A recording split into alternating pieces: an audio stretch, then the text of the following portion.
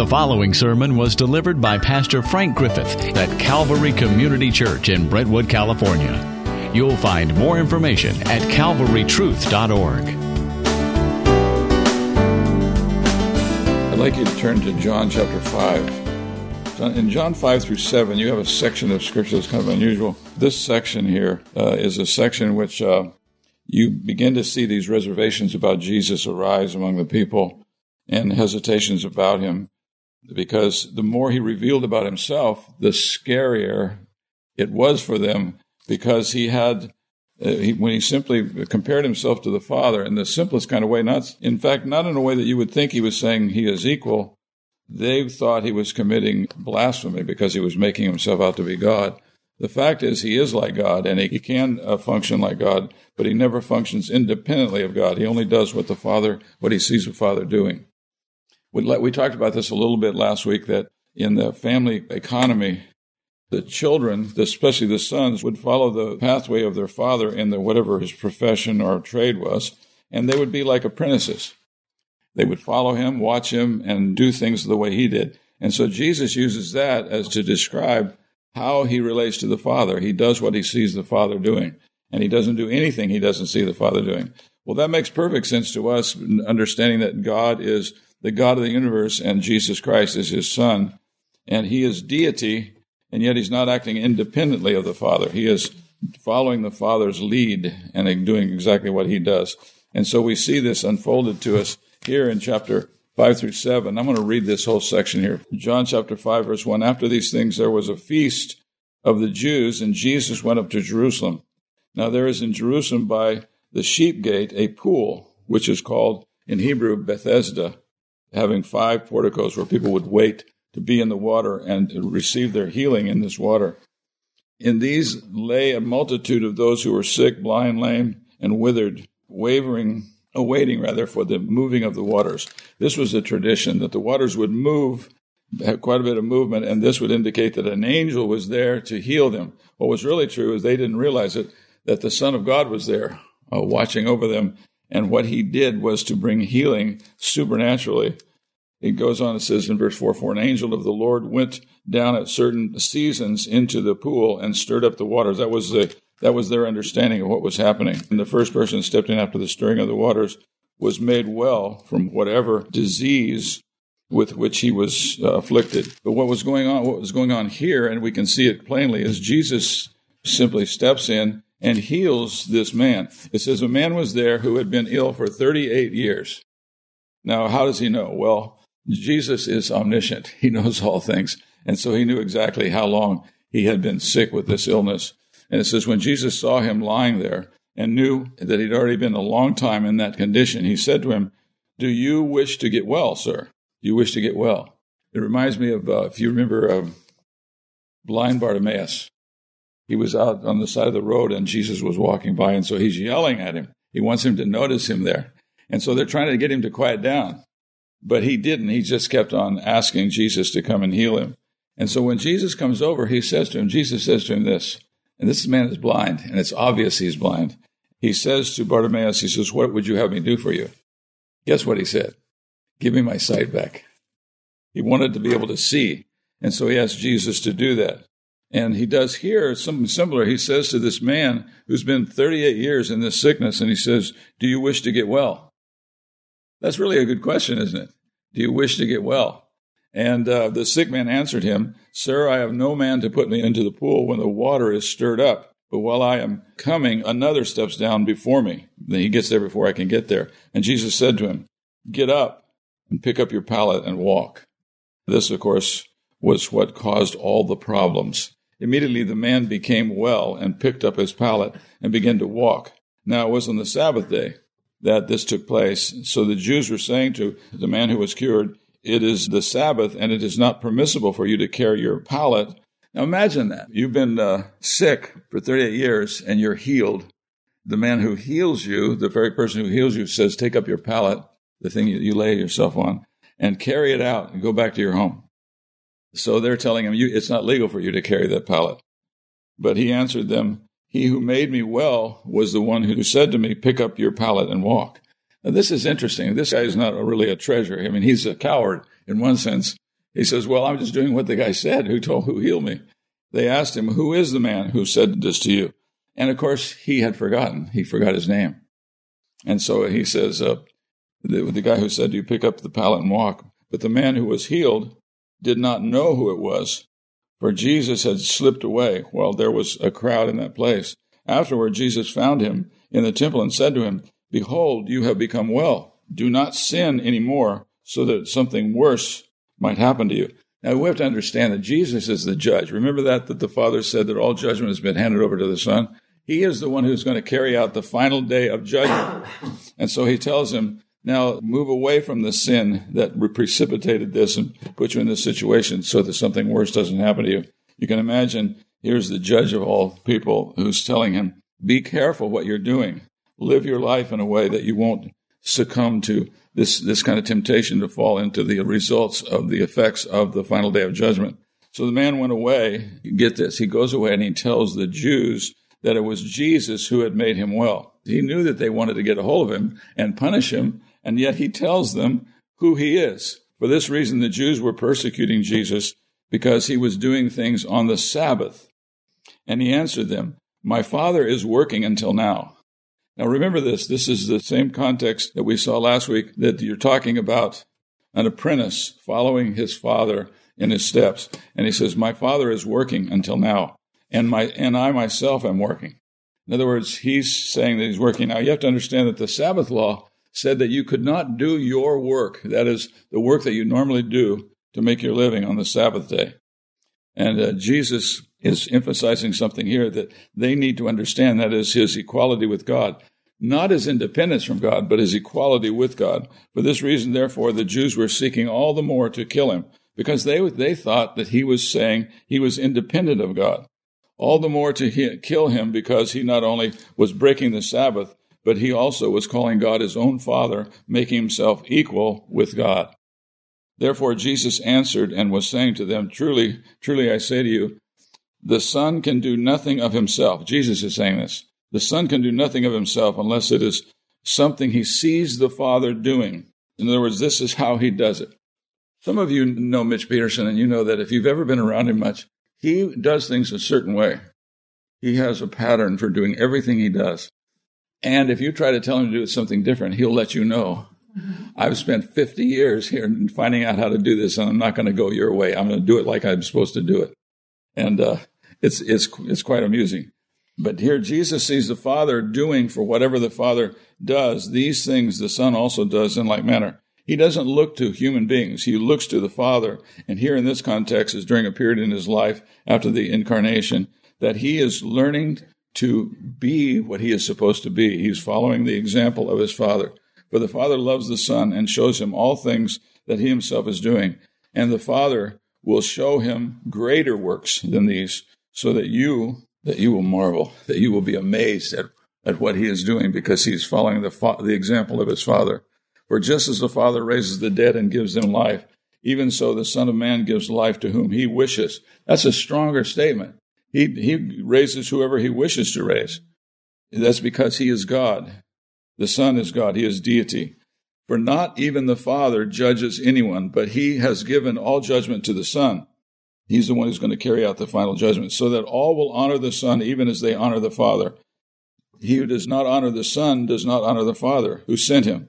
Truly, truly, I say to you, he who hears my word and believes him who sent me, this is Jesus speaking, has eternal life and does not come into judgment, but is passed out of death into life. What he's talking about, of course, is he's talking about trust. If you trust the Father because you see the Father's activity, you see the Father's life being manifested in Jesus Christ, when you trust him, you're trusting the Father. And when you trust the Father, you're trusting the Son. And he goes on and talks about the two resurrections that are going to take place. He says, truly, truly, I say to you, an hour is coming, and now is, when the dead will hear the voice of the Son of God, and those who hear will live. But just as the Father has life in himself, even so he gave the Son to have life in himself. And he gave him authority to execute judgment, because he is the Son of Man. He is the chief man. He has authority over all men. That's what he's talking about. That's out of Daniel chapter 7. He says, do not marvel at this, for an hour is coming in which all who are in the tombs will hear the voice of Jesus Christ. and will come forth, those who did the good deeds to a resurrection of life, there's consequences, and those who committed the evil deeds to a resurrection of judgment. I can do nothing in my own initiative. As I hear, I judge. Now, all those who believe on the Lord Jesus Christ, their sins are forgiven, and when they are raised from the dead, they will be raised from the dead to enjoy the fellowship of God who is alive and who will have fellowship with him. As I hear, I judge, and my judgment is just, because I do not seek my own will, but the will of him who sent me. This is he's saying, I'm totally submissive to the Father. Whatever the Father desires, that's what I desire. But if I alone testify about myself, my testimony is not true. There is another who testifies to me. I know that the testimony which he gives about me is true. That is the Father. The Father testifies to the Son. And so Jesus is manifesting before everyone the fact that he is like the Father. And this began to cause some real problems, especially in the area of keeping the Sabbath. Now, keeping the Sabbath is based upon the fact that when God got finished, when he finished the work of creation, he rested. And the word is Sabbat, or to rest, to cease his labors. He rested on that. And what he's talking about there is the effort that he put forth to create everything. The God of the universe created the entire universe and everything in it. And it says, you have sent to John, that is John the Baptist, and he has testified to the truth. But the testimony which I receive is not from man, but I say these things so that you may be saved. In other words, I receive the testimony of my Father. He speaks to me, and he shows me by example what I am to do. He was the lamp that was burning and was shining, and you were willing to rejoice for a while in his light. But the testimony which I have is greater than that testimony of John. For the works which his Father has given me to accomplish, the very works I do, testify about me, that the Father has sent me. So John was sent to announce the coming of Christ, but Christ was the one he is the sent one. He's the one who was sent by the Father. He's the one who came to die for us. And it says, and the Father who sent me, Jesus is saying, he has testified to me. You have neither heard his voice at any time. You do not have his word abiding in you. They're not believers. And you do not believe him whom he sent. In other words, you don't believe the Father and you don't believe the Son. You search the Scriptures because you think that in them you have eternal life. It is these that testify about me, Jesus says. It's the Word of God that testifies concerning Jesus Christ. And you are unwilling to come to me so that you may have life. I do not receive glory from men, but I know you, that you do not have the love of God in yourselves. Jesus was quite straightforward about his evaluation of men. And you wonder if he was worried about losing popularity. It doesn't show. He doesn't care because he wants to tell them the truth. They need to hear the truth. I have come in my Father's name, and you do not receive me. If another comes in his own name, that is not in the name of the Father, but is in his own name, you will receive him. How can you believe when you receive glory from one another, and you do not seek the glory that is from the one and only God? I've mentioned this before, but this is something we need to keep in mind, is that the glory of Christ, that is when his glory is manifested, and we see it, it is the greatest motivation for worship there is. When we see who he really is, it causes us to want to worship him, and we lift him up in praise and adoration. And he says, do not think that I will accuse you before the Father. The one who accuses you is Moses, in whom you have set your hope. They look to Moses as the savior of these people, but he says, what Moses told you was the truth. This is righteousness, and you're not doing the truth. For if you believed Moses, you would believe me, for he wrote about me. But if you do not believe his writings, how will you believe his words? And how will you believe my words? After these things, Jesus went away to the other side of the Sea of Galilee. A large crowd followed him because they saw the signs, and the signs are these supernatural events that point to something. And he was performing these signs on those who were sick. Then Jesus went up on the mountain, and there he sat down with his disciples. Now the Passover, the feast of the Jews, was near. Therefore Jesus, lifting up his eyes and seeing that a large crowd was coming to him, a huge crowd, he says to Philip, where are we to buy bread so that they may eat? Where can we go get some food, some bread for these people to eat? And they say to Jesus, he was saying this to test them, for he himself knew what he was intending to do. Philip answered him, 200 denarii, that is 200, denarii is the wage for a day's labor. So imagine how much that money is. He says, not even that much money, 200 denarii worth of bread, it wouldn't be sufficient for them, for everyone to receive just a little. One of his disciples, Andrew, Simon's brother, said to him, "There is a lad here who has 5 barley loaves and 2 fish. But what are these for so many people?" And Jesus said, "Have the people sit down." Now there was much grass in the place, so the men sat down in number, about 5,000 men plus women and children. Jesus took the loaves, and having given thanks, he distributed those who were seated, likewise also of the fish, as much as they wanted. When they were filled, he said to the disciples, "Gather up the leftover fragments so that nothing will be lost."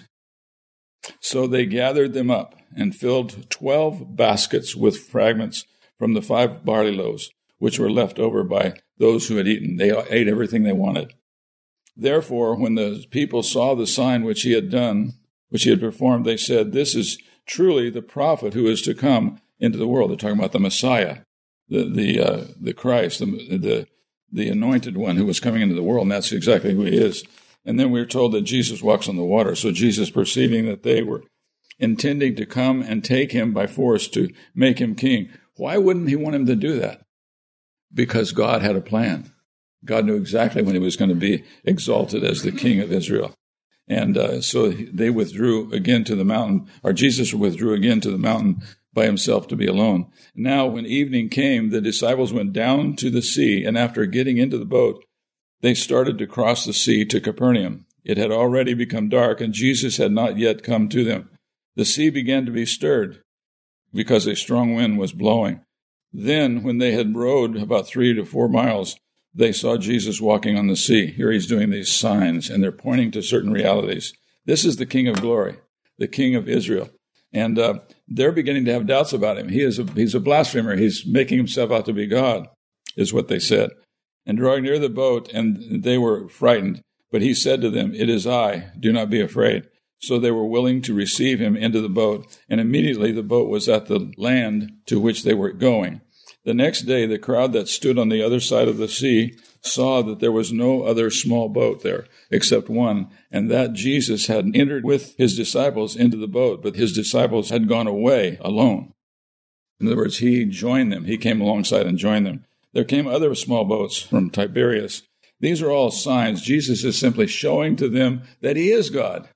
And it's not wrong for him to say that he is equal with the Father. It's wrong for him to be independent of the Father, but he's not independent of the Father. So there came these other small boats from Tiberias near the place where they had ate the bread and after the Lord had given thanks. So when the crowd saw that Jesus was not there, nor his disciples, they themselves got into the small boats and came to Capernaum seeking Jesus. When they found him on the other side of the sea, they said to him, "Rabbi, how did you get here?" And Jesus explains to them, "I say to you, you seek me not because you saw signs." See, he's perceptive. He says, "You didn't seek me because you saw the signs that I did, but because you ate of the loaves and you were filled and you wanted more. You wanted more of what was beneficial to you." He says, "Do not work for the food which perishes, but for the food which endures to eternal life, which the Son of Man will give to you, for on him the Father God has set his seal." Now, the point is this, is that Jesus has provided everything that we need, but that's not why we honor him and worship him. We honor him and worship him because he is the God of the universe, who is the Son of God.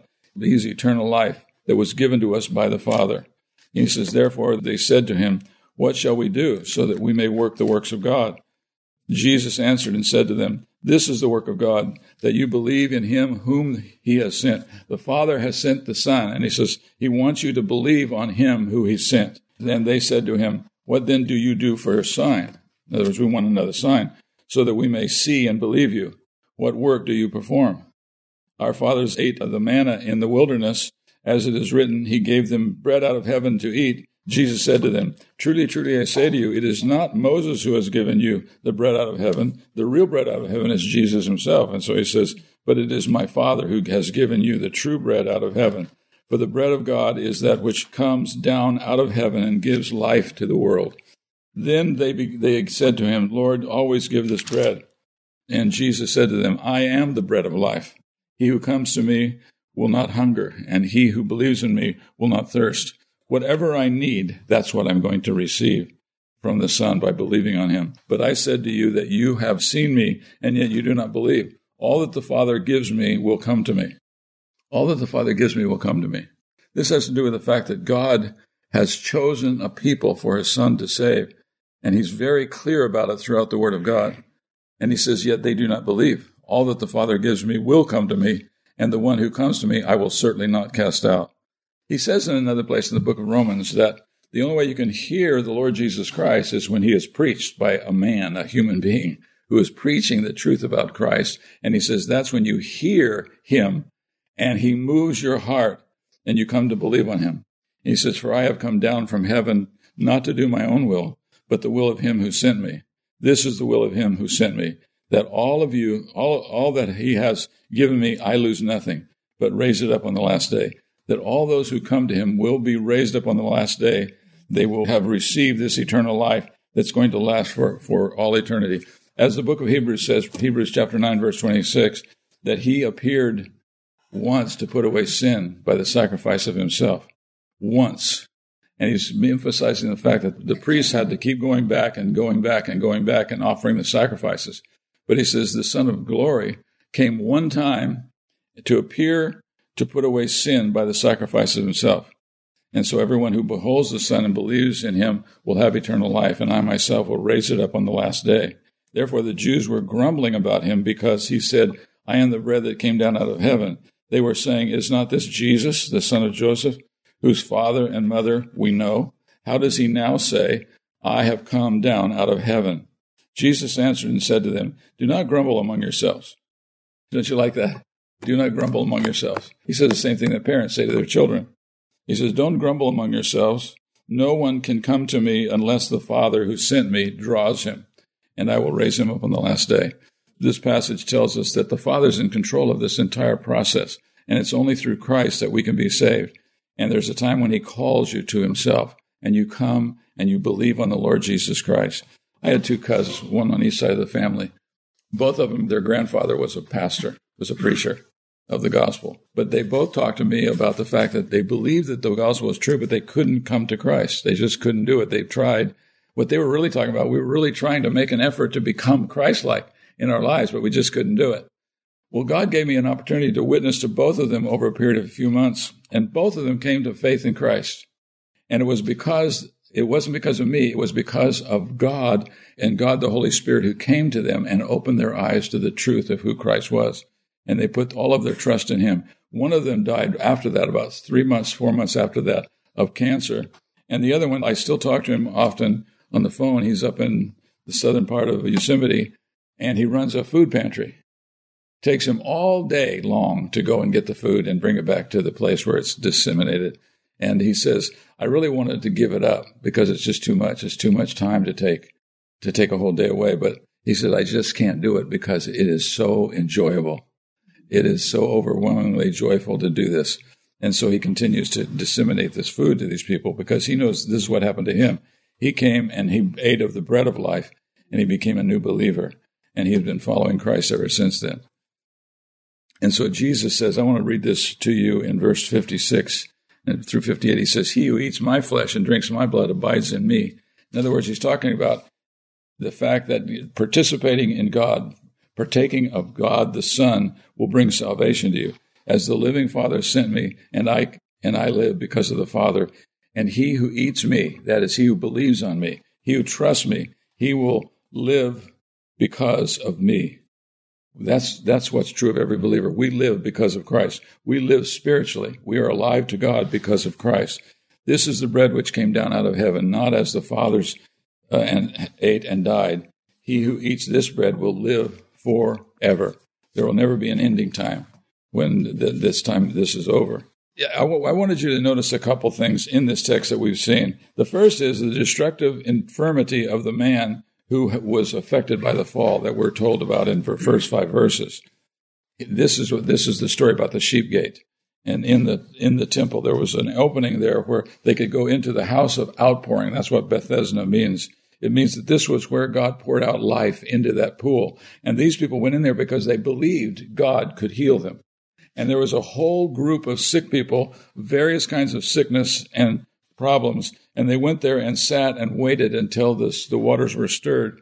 Now, it seems as though what's going on is someone put a little note in the text at somewhere along the line of the copies of this in which they were explaining why the waters were moving. It was not because it was an angel there. It was because there was a source for this water underneath, and every once in a while it would bubble up. And when it did, it was time for them to get into the water. And what they were doing was exercising faith in God who could heal them. And he healed them. And he healed multitudes there. Many people went there having been in sickness for many years, and they saw others who had come and put their faith in God, and they received their healing. What follows here in verses 6 through 9 is a picture of the compassionate power of Jesus Christ. He has incredible power. He cares for people. It's sometimes when you're talking to somebody and they're beginning to pour out their heart to you, you wonder, wait a minute, are they just setting me up? Or does this person really have a need that I should listen to and I should care about? Well, Jesus was always listening. He had a lot of enemies because of this. The Pharisees didn't like the fact that he would listen to people who were so flawed and so sinful. Why would he care for them? He should care for people who lived a perfect life. That's what the Pharisees believed. And so what was happening was Jesus was listening to the heart. He was compassionate. And so this is what happened here. This man had some problems. He was the guy who wanted to tell that the reason he was carrying a pallet was because Jesus told him to. And they wanted to kill Jesus. That's what they wanted to do. They wanted to show that the law stood perfect and they would kill Jesus and get rid of him. And then you see this compassionate Christ talking in verses 6 through 9. And this is what he says in that passage of Scripture. This is John 5, verses 6 through 9. When Jesus saw him, that is this man, the sick man, he saw him there and knew that he had already been a long time in that condition. He said to him, "Do you wish to get well?" Now that sounds like that's an obvious question, isn't it? That's asking a question that you already know the answer to. And he says, the sick man answered him, "Sir, I have no man to put me into the pool when the water is stirred up. But while I am coming, another steps down before me." Jesus said to him, in the simplest kind of way, "Get up, pick up your pallet, and walk. You're healed." And he does. And when he does, he gets into all kinds of trouble because he's breaking the Sabbath, they think. Now, he's breaking the Pharisees' view of the Sabbath law. The Sabbath law said, you're breaking the Sabbath law when on a Sabbath day, on the seventh day, you are doing the normal kind of work you would do any other day. If you sell tractors, you would be selling tractors on Saturday. And that's what was breaking the law. But what was happening here, these men were not breaking the law of the Pharisees. They were simply breaking this tradition that they had, that they wanted to dictate what sin was and what it wasn't. And it's kind of like that. This is something we can easily fall into.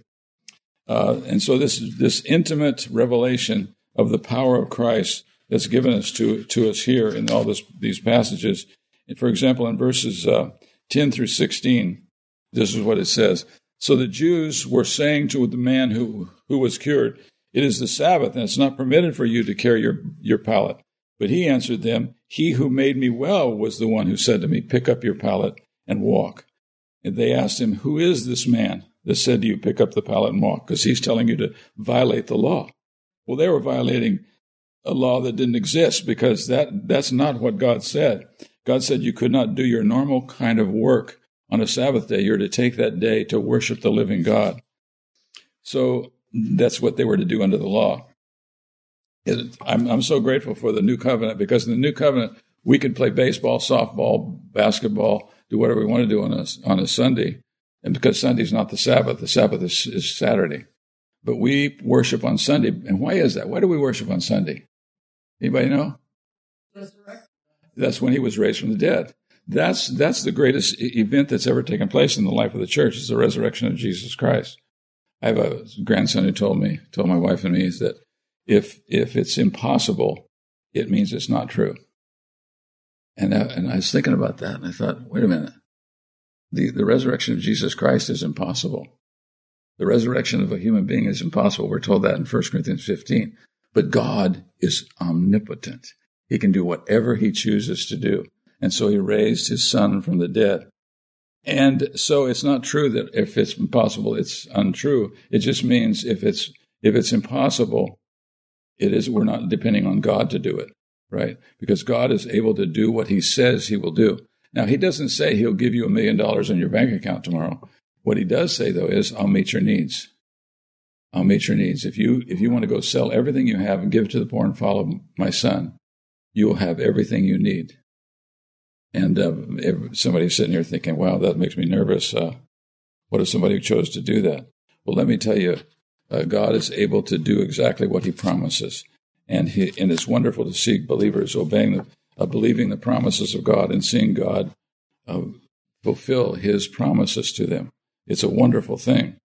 And so here Jesus shows this compassion he has, that this man had all kinds of problems. I mean, he was breaking what everybody else knew was a common law, which was to pick up his pallet and walk. And then he blames Jesus for it.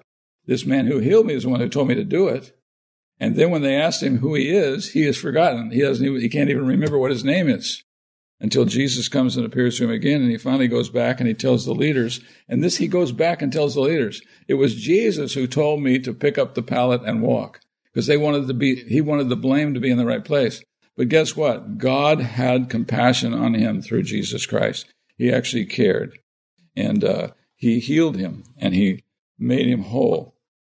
Now, this compassionate power of Jesus Christ is found all over in the New Testament, especially in this section, because what he's talking about is, this is why people turned against Christ. His own people turned against him. He came into his own people, and his own people did not receive him. It actually says he came into his own things, and his own people did not receive him. But he says, but as many as did receive him, to them he gave the right to become the children of God. They believed on his name. And to believe that Jesus can heal. Please don't believe that I can heal, because I can't, but Jesus can heal. And if he tells us what we should do, for example, he tells elders in every church, every single church there is, he said, elders, what they should do is, if you have someone in your congregation is sick, and he comes to you or she comes to you and says, would you pray for me? I'm really having a problem. And they ask you to pray. You're to pray. You're to come. You're to put oil on their head, which is a picture of anointing them, setting them apart to God. God is the only one who can solve this problem. And then to call upon the name of the Lord. And he says, the prayer of faith will heal the sick. Now that's a little bit of pressure, don't you think? For elders to hear that if you pray in faith, God will heal this person. So if he doesn't heal him, it means you didn't pray in faith, doesn't it? And that's what happens. And so it'd be better just to forget it. Let's not pray for the sick, because we don't want to condemn our own selves. We don't want to put ourselves in a bad situation. And so this doing what God says, God wants to bless his people, and he is compassionate like his son. His son shows us what compassion is. And what he's showing us is, this is what the Father is like. You can go to the Father. The Bible tells us that we can enter into the Father's presence at any time we need to be in his presence. Anytime. You can go to the Father, and he welcomes you. He welcomes you into his presence. And so these religious leaders, who were the leaders, you see, and these leaders were jealous of anybody who would get attention and not follow their prescription of how they should live.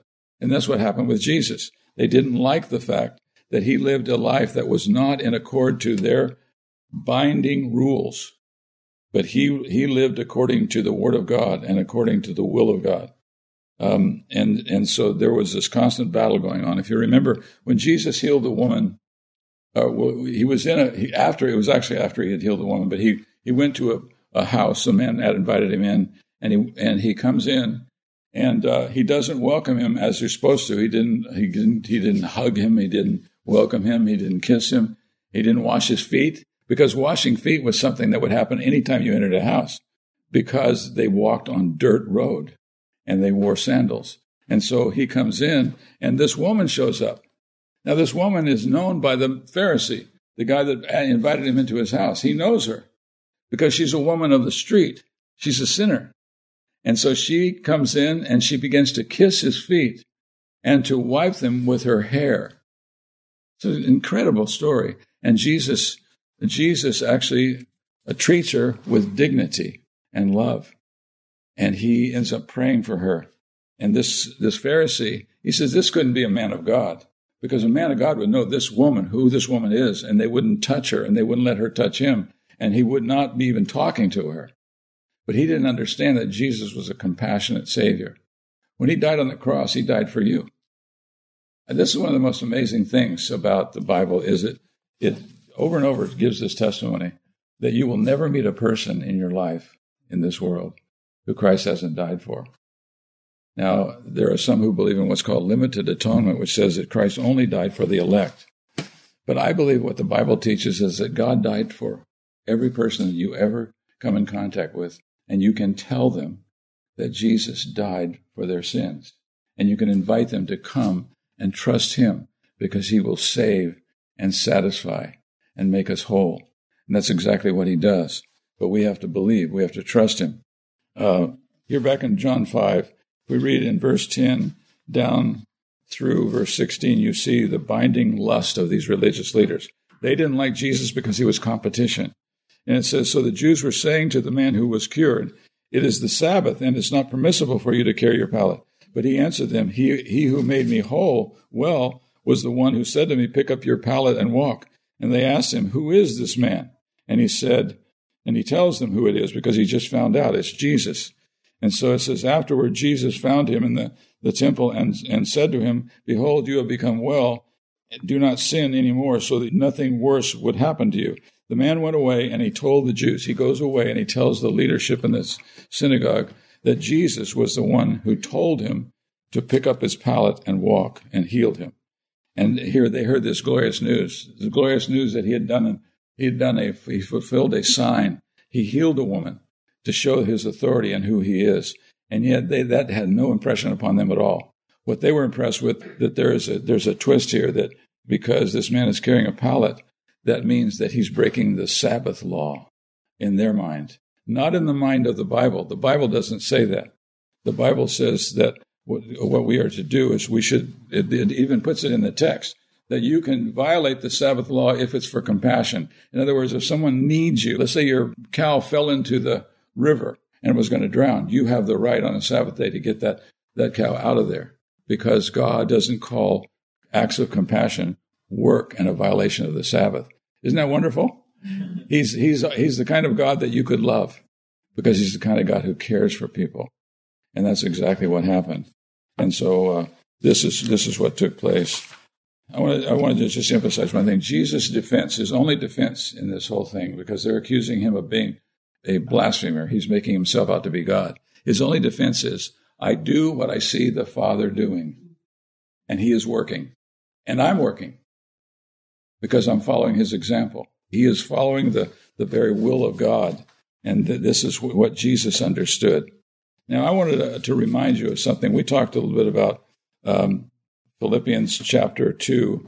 I want us to look at that, if you will, Philippians chapter 2, and I want us to read from verse 8. We had read last week from verse 9, but I want you to look at verse 8. This time we'll skip down a little bit. But in Philippians chapter 2, verse 8, it says, being found in appearance as a man. Who was that? That was Jesus, right? So he says, being found in appearance as a man, he humbled himself by becoming obedient to the point of death. He obeyed the Father to the point of death, even death on a cross. The most horrible kind of death there could ever be in the world is that people were put to death, and they were treated the way you saw Jesus being treated. In every kind of attempt they make to give you a picture of this, you can see it, that Jesus was willing, he was obedient to the point of death, even death on a cross. For this reason also God highly exalted him. God exalted his Son because he died for you. And if that doesn't impress you, then you're probably half dead, because that's a glorious truth, that God would be glorified, and he has a high desire to see his Son love us and be willing to lay down his life for us. For this reason also God has highly exalted him and bestowed on him the name which is above every name. And what name is that? Well, it's Jesus. It's not talking about a particular little name. It's talking about the fact this is the person. In the scriptures, a name is the revelation of a person. And this person, the Lord Jesus Christ, it's his name, it's his character, it's who he is. And he says, so that at the name of Jesus, every knee will bow, of those who are in the heaven and on the earth and under the earth. In other words, in verse 10, you have this purpose clause I mentioned before. It's a little hina clause. It says, this is the purpose. This is why he did this. Why in the world would God highly exalt Jesus and bestow on him the name which is above every name? He says it's because, for this reason, at the name of Jesus, every knee will bow. That's you and me. That we would bow at the name of Jesus, who are in heaven and on earth and under the earth. All people. And if you live under the earth, I don't know if anybody here who lives under the earth, but if you did, you would still be included in this group, because it's talking about people that are on the earth or under the earth or above the earth in heaven, and that every tongue will confess. Do you have a tongue? Can you confess that Jesus Christ is Lord to the glory of the Father? Yes, you can. And this is what he calls us to do. So then, my beloved, he says, just as you have always obeyed, not as in my presence only, but now much more in my absence, work out your salvation. Live it out. Live it to the full, this Christian life that you have, with fear and trembling. Take seriously this assignment that God has given you. He's given you the assignment to do this very thing, to lift him up. You know, we have a song, I think, that goes with that very phrase, lift him up, lift the name of Jesus higher. That's what he's calling you to do. And he wants you to do that on a regular basis, that we ought to do this in the order of our life, that we are constantly, that every tongue will confess that Jesus Christ is Lord to the glory of the Father. And we talked about this last week, that this is what we're confessing. This is what we're saying is true. This is true. Jesus Christ is Lord to the glory of the Father.